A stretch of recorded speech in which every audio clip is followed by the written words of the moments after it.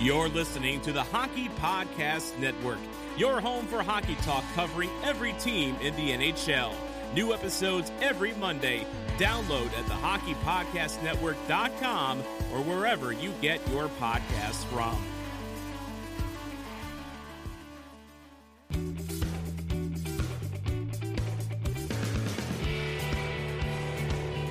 This is the Leafs Guy Podcast.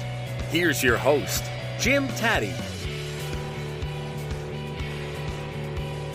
Hi, everybody. Welcome to Leafs Guy, Episode 4, Season 3. Jim Taddy with you for the next half hour or so. Terry Koshan from the Toronto Sun will be by very shortly. Going to talk about the Leafs roster as it is now set to launch into a new NHL regular season. It opens Wednesday night in Montreal. Before we get there, consider this.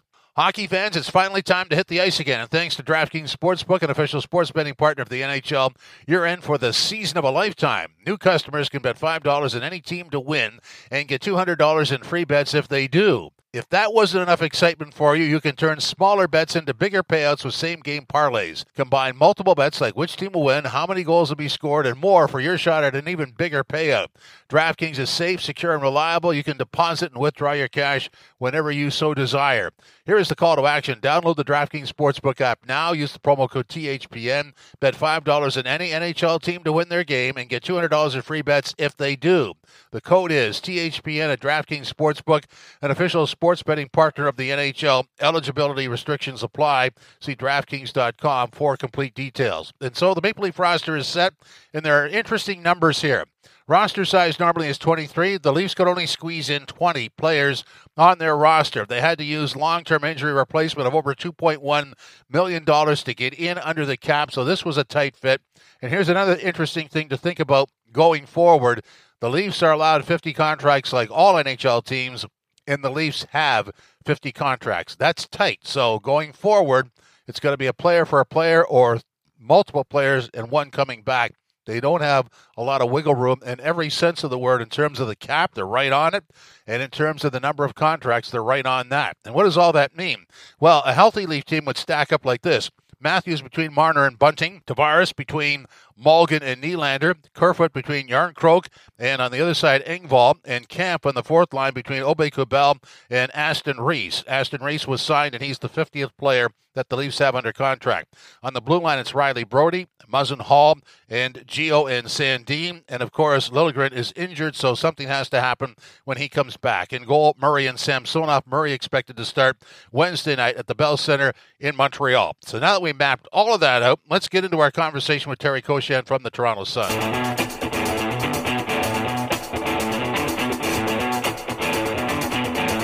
So, Terry, I guess this comes down to Malgin over Robertson, and we can understand that because Robertson can clear waivers, but it was a pretty spirited battle in camp, wasn't it? Yeah, and I think if the all things were equal, Robertson would be there and Malgin probably wouldn't be. I like Robertson's camp more, and there was nothing that he did wrong. And now, you know, as much as you can explain it to a player, Jim, somebody who's 21 and given it everything and earned it, you know, as much as you can explain why this is happening, Nick knows why, he's a smart kid.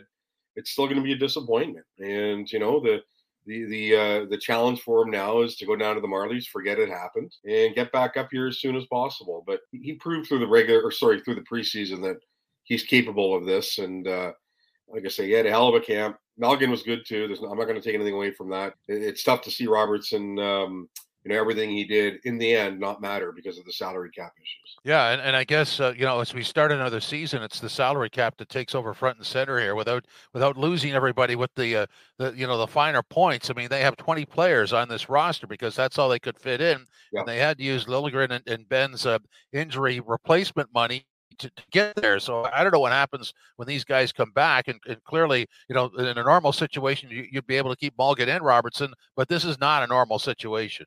No, and you're hoping that no one gets food poisoning on the flight to Montreal Tuesday afternoon. Yeah, because you know it's a tough spot, like you say. It's 20-man roster, and you know you go from there and hope no one gets hurt in the warm up on Wednesday, all this sort of thing. So in the normal world, Jim, we're not seeing this. Then again, the normal world, Zach Aston Reese signs during the summer with the Leafs for probably more than he got now, and a bunch of other people who are on PTOs would have signed with their respective teams. I don't have to wait as long as they did, let alone get released. So, we'll see where this goes. But, Timothy Liljegren, for his part, has been skating and looking good. And, you have to think he's not too far away. The team they're putting on the ice Wednesday night is going to be a good hockey team. I think we can agree on that. So that's the most important thing. Injuries are going to happen, and I don't think it'll be overly long that they're in this predicament, if you will. And we still have to make sure that John Tavares can go on Wednesday. I mean, one more practice for him to get through. I know all signs are pointing to him playing, coming back from the oblique strain, but this is not. The nature of the game, the nature of injuries. I don't think this will be something that's a huge issue for the Leafs for the long-term future. No, and I guess, the way to sum up what we've been talking about is if the Leafs have food poisoning or somebody goes down in the pregame skate or the game day skate or in the first period, well, it wouldn't matter if the game was started, but there is no replacement. They're going to have to go one player short or how many short they have to go. Yeah, exactly. They're going there with 4 lines, 6 deep, 2 goalies. And then the other part of it, too, is you come right back and play the next night, Jim. Well, they got 4 games in their first 6 nights. Yeah, at home against Washington. So, say you're carrying, you're able to carry both Robertson and Malgin. I would, no matter what happens on Wednesday in Montreal, I would bet the other guy would have got in Thursday the next night if it was that easy. But right now they don't have that option. Okay, so let's deal with what we have, and I guess the headline would be Malgin playing with Tavares and Nylander, which is if you're going to come out of camp and you found that winger for that line, that's a pretty good plus, isn't it? It's a plus, but the fact of the matter is they haven't played together. So we can look at it on paper and say yes, it does look like that, but the fact of the matter is we don't know yet, and we know that Tavares and Nylander had ups and downs last year with the chemistry, right? So they're going to be looking to get that back when they have been at their best together, and now doing it with a guy that they haven't played with before. So there is that challenge, but like we mentioned, given the amount of hockey they're going to be playing in the next week to 2 weeks, there won't be much excuse for it not to happen because they're going to be playing a lot, getting a lot of ice time, this sort of thing. And again, assuming this stays together, but Malgin had a good camp, had 2 good years in Switzerland. We know that. Came back and has done some good things for the past few weeks, but they're not going to be able to hit the ground running. They're going to have to get used to the 3 of them to get used to each other and how they play. I know Nylander's played with Malgin a bit, obviously, in the past little while, but Tavares, the fact, this full practicing now for a few days, hasn't had the games. As we know, it can take players a while to get back up to snuff, and we'll see how long it takes the captain, but given the type of injury that he had, obviously he's not going to come back and I don't think he'll be playing through much pain or anything. Like, I don't think the doctors will clear him in that case, but, there will still be the issue of getting the timing back and all that. And that's not going to happen from the opening puck drop right away on Wednesday night. Well, it's sort of a good news, bad news scenario because I think if we're talking about that second line, that was a concern based on how the season ended last year, and now it's still a concern. But the good news is I don't think there's any concern about lines 3 and 4. This is a really good collection of hockey players. Kerfoot between Järnkrok and Engvall, and camp centering Aube-Kubel and Aston Reese. I like those bottom 6 forwards, and it's a long way off, but the bottom 6 will decide a playoff series. And I think last year clearly the bottom 6, certainly the 4th line was a problem. I don't see that anymore. I don't either. I like the 6, Jim. I really do. Like you say, it's a solid group. I really like the potential of what that third line could bring. Engvall, Kerfoot, and Järnkrok, like you say. Some checking experience there, but they're all responsible players. But also, the ability to put the puck in the net. They're still going to have to find a way to replace the 21 goals that Ilya Mikheyev took to Vancouver with them, and that might be asking for a little bit much for Malgin in the top 6 right now. But if they can get that offensive production from that third line, which I think they're very capable of doing, it'll be great. So then the 4th line, I don't know how much offense they're going to kick in, but again, defensively responsible.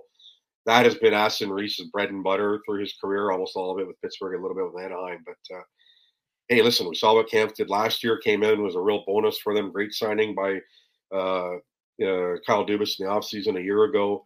And Aube-Kubel didn't play every game for Colorado in the cup run, but did a good job. I think he got into 14 games and has that cup ring and has that experience. So he brings that knowledge to your bottom 6, which you can't get fairly easily. So again, it's a solid group. I like it. we'll see when things get going for real in Montreal. But you'd have to be awfully nitpicky, I think, at this point to start pointing at this bottom six and poking a bunch of holes in it. I think it's a solid group. Oh, I think it's as good as they've ever had. I mean, I like that. We've spent so much time talking about the fourth line, and clearly in a playoff series, as you saw with the two teams in the Stanley Cup final, their fourth lines were superb, and that's really what you need because sometimes the top end gets canceled out, which we've seen before. I guess going forward, I was also thinking that when the season started that they might do some load management with Muzzin, but that's not an option anymore, is it? No, it isn't, and we'll see how that goes too. I mean, Muzzin gets into one game Saturday night, looks really good. Jim, I thought the pair of him and Hall were great. Kind of looked like they hadn't missed a beat, and getting back to the kind of hockey that we know that they're capable of, because they got away from them, as we know, quite a bit last year. Yeah, of course, Muzzin hurt for a lot of it. Just played in 47 games, but we'll see how the minutes are spread out. But again, now with Giordano and Sandin as your third pair, it's not falling off at that point. You're not looking at it going, okay, well, that's a normal 5-6.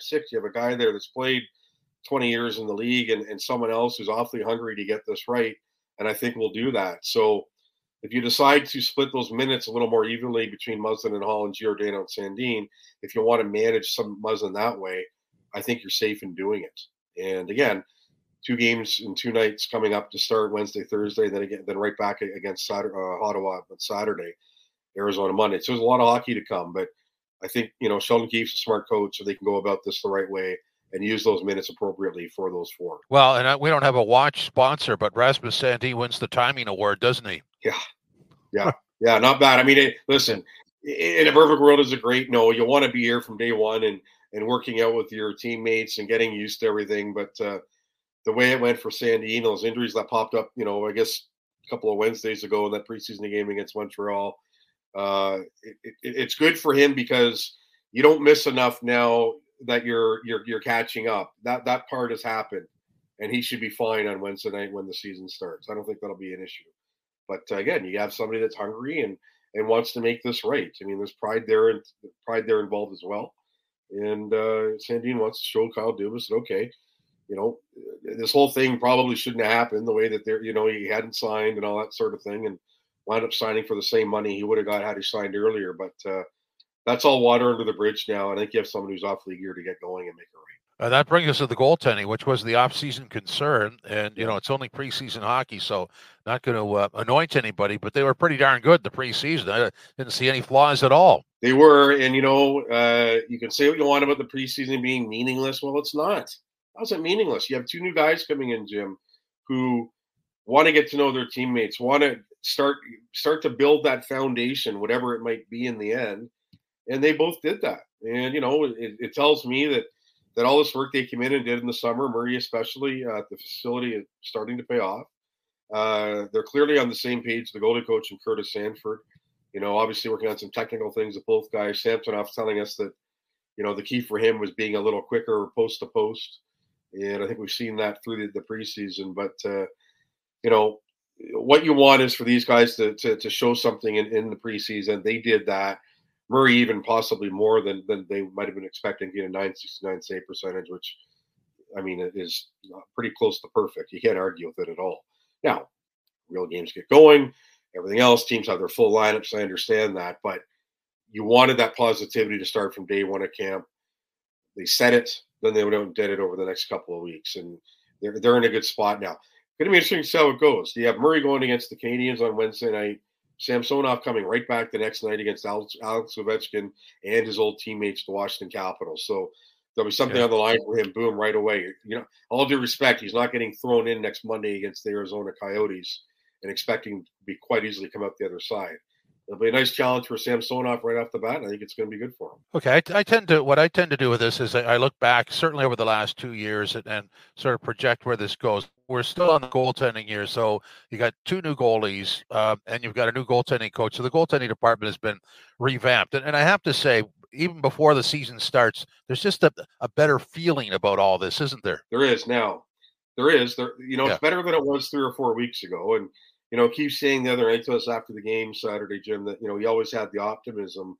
And of course you do. But, again, he saw behind the scenes what was going on with Murray being in town like he was for several weeks and all that sort of thing. But the reason why that feeling is different now is because of what just transpired over the past couple of weeks.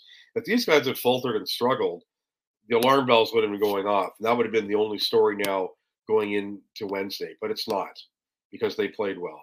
So yes, there is a good feeling about it. You know, in the Murray, I'll just go back to comparing him with Jack Campbell, is different because Campbell was trying to prove something that he hadn't done before. Murray's done it before. It's not getting back to that level. And Maple Leafs think he's capable of doing it. He thinks he's capable of doing it. He's going to get pushed here by Samsonov, which I think is good for him. And, you know, that potential is there. And then in Samsonov, it's not your typical backup, if you will. I don't think going to be a backup. Going to be a tandem if they're still healthy. He's a young kid. He's in his mid-20s, still has a lot to prove. And, you know, I think that potential is there for him as well.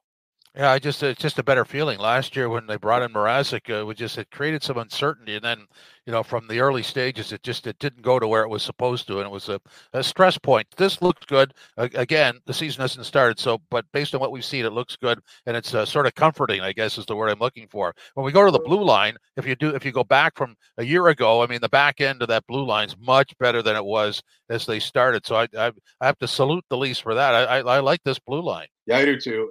Riley Brody have proven to be a smart pair. I think it's going to hinge on Muzzin and Hall, Jim, like I kind of mentioned earlier, especially Muzzin, getting back to that level that we know he can play at. He came back and did it in the playoffs. So the capabilities are there. And, him being open with us on Saturday morning saying, hey, I got in my own head last year a bit. And, for Muzzin to be that candidate, that tells you something. But he recognized that behind the scenes, recognizes it publicly. And as Sheldon Keefe said to us, Muzzin's in a good headspace now. I believe that, it appears that way. He didn't let this back discomfort discourage him, although it's something he has dealt with throughout his career over the past couple of weeks. So he's good to go. And like we said, Giordano and Sandin, when you add that veteran presence in Giordano, I know he doesn't have the playoff experience and all that for the most part, but I just like it. I think he'll be a good tutor for Sandin there, Jim. Sandin, there was all this, people, so they trade him, so they do this, so that during the contract negotiations or lack thereof, and not a chance. I mean, you need this guy. As Dubas said to us during the summer, he and Liljegren are massive parts of this team's future. You see the potential there. He's young. Rasmus Sandin's best days are way ahead of him. But if he can get on track this year, and I think, he stays healthy, Giordano stays healthy, there is a real potential there for that tandem to really work. And like I said, I just have a lot of respect for Giordano. Here's a guy who, Jim, for the first time in his career, didn't have to leave everything behind in the summer home, staying home. He's telling me a few weeks ago, comfortable, kids are in school. Not that he wasn't in a good place mentally playing for Calgary or then for Seattle at the end there, but the fact that he's not budging from what he knows best, I think it's going to be good for him. And almost a rejuvenation, if you will. But I like the six as we speak right now. I like a lot, and I think it should bode well for them. Yeah, there's no real concern there for me, sure. Go to the forward unit. If you go back to a year ago, it was an open cast call on the left side, and now the only thing we're going to talk about in this forward unit is Mulligan the right guy for Tavares and Nylander. I think that's a major move forward. That's your only question. I think that's the only one. There are none with the top line. The only question with the Matthews line is how much better can it get? Yeah, and there's still room there. There's still room there. They certainly haven't reached the ceiling. Like Marner should get 100 points this year for the first time if he's healthy. And Bunting, there's still a lot more potential there. Again, a guy who's not very old. So Malkin really only is that question mark right now. Now, to a smaller degree, like we spoke of earlier, you want Nylander and Tavares to get back to their best days together. That eluded them a bit last year. But Malkin is that question mark. And yes, he had a good camp and everything, and that's fine. But, now he has to prove it. It didn't go so well for him the last time he was through here. The career that he had earlier with Florida, or that part of his career, ups and downs, inconsistencies. So it's one thing to do well in Switzerland, Jim, and put up the points there. It's quite another do in the National Hockey League. But if I'm Denny Mulligan and I'm getting the start, you could do a lot worse than getting a look with Nylander and Tavares to get the season going. So right now, that's about it for me. We went through the bottom six; they're good to go. Yeah. It's just that one. And if it doesn't work, Nick Robertson can be called up. You can send Mulligan down and go from there. Yeah, I mean, they have clearly what was established in training camp was they've got very good depth at every position. So not too worried about coming up with a solution. No. As I look at this team, obviously the history lesson is going to tell me not to get too excited about it. I just sometimes you forget of the ads. If you go back 2 years ago, there was Kerfoot. Now there's Kerfoot, Yarncroke, and Camp, and that's a nice collection of Swiss Army knives, isn't it? Yeah, it is. And, especially Yarncroke, too. I mean, I don't think he scored more than 16 goals in a season in his career, Jim, but we saw it a few times during the preseason that when he can find time to use it, that releases something. Yeah. And, if he can get that going a little more here, I mean, Keefe has said to us, he likes the idea that he can move Yarncroke up if he has to. That's another option if Malgin doesn't work there. And they decide, say, they wake up Friday morning, which I think is going to be an off day, and Malgin hasn't worked for his first couple of games.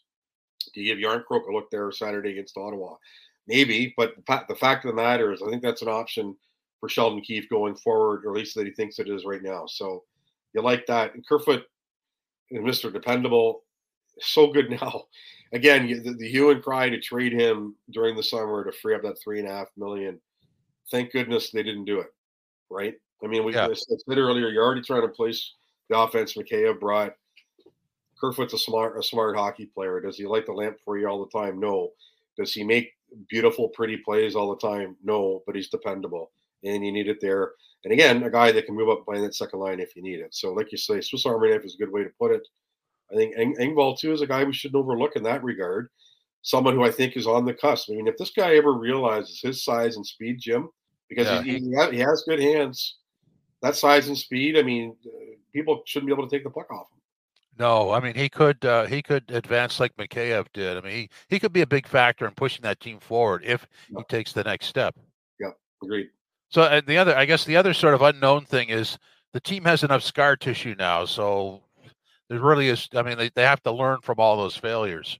Yeah, but you know what? You and I have talked about this in the past, haven't we? Well, every year around May we seem to get into it. The scab just becomes a little bigger. I don't know, a little harder to pull off, but at some point it's got to break. It almost did against, the two-time defending Stanley Cup champion. You go to Game 7, you lose by a goal, or it's just that close. I understand it's not good enough. Of course it's not, but that could be the last time that they experience it. To me, Jim, it hinges on the two men in net. We've gone over it. You have the depth. You have the star power up front. You've got good depth on the blue line. Don't know there's a Norris Trophy winner there, but it's solid throughout. If they get good goaltending, we saw during the regular season, didn't need superb goaltending to finish with a team record in points. It'll count most in the middle of next April and beyond. That's where the guys, they're going to have to, have that springboard, the goalies are, during the regular season to do good things in the postseason. But without it, they're not going to go far. But, we'll find out in the next 5 or 6 months whether Dubas is right about that. Yeah, and just to wrap it all up, my major concern here is a 20-man roster. That's pretty tight. It is. It's very tight. Well, it's about as tight as you want. You certainly don't want to be getting into a situation where you're short bodies, where you're really short. You don't have the proper number on the ice. But for now, they seem to have avoided it by the skin of their teeth, and we'll see what comes in the next 48 to 72 hours. But the looks of the roster right now, the 20 people that are going to play on Wednesday in Montreal, it's a solid group throughout. Last minute of play in this podcast. All right. Thank you, Mike Ross, for the time warning. And that means it's time for Lickety Split Yes Guy, No Guy. Yes Guy, No Guy number 1. You like the Leafs roster. Oh, that's an emphatic yes guy for reasons that we just went through. Very solid, a little thin in terms of depth. There's only 20 guys on it, but it looks good. Yes Guy, No Guy number 2. Sold in the goaltending. Well, that's a no guy. Got to see it to believe it, but there are indications it could turn out well, but have to go with no guy right now. Yes Guy, No Guy number 3. You like the bottom 6 forward depth. Oh, yes guy. Third line solid. Fourth line solid. So much of a concern a year ago, and now it looks very firm. Yes guy to that. The final yes guy, no guy of this particular segment. You're ready to predict a playoff success story. Oh, no guy. We got to get there first. There's plenty of ground to cover, or ice, if you will. Hope you enjoyed Episode 4, Season 3 of Leafs Guy. Hope you come back next week for Episode 5.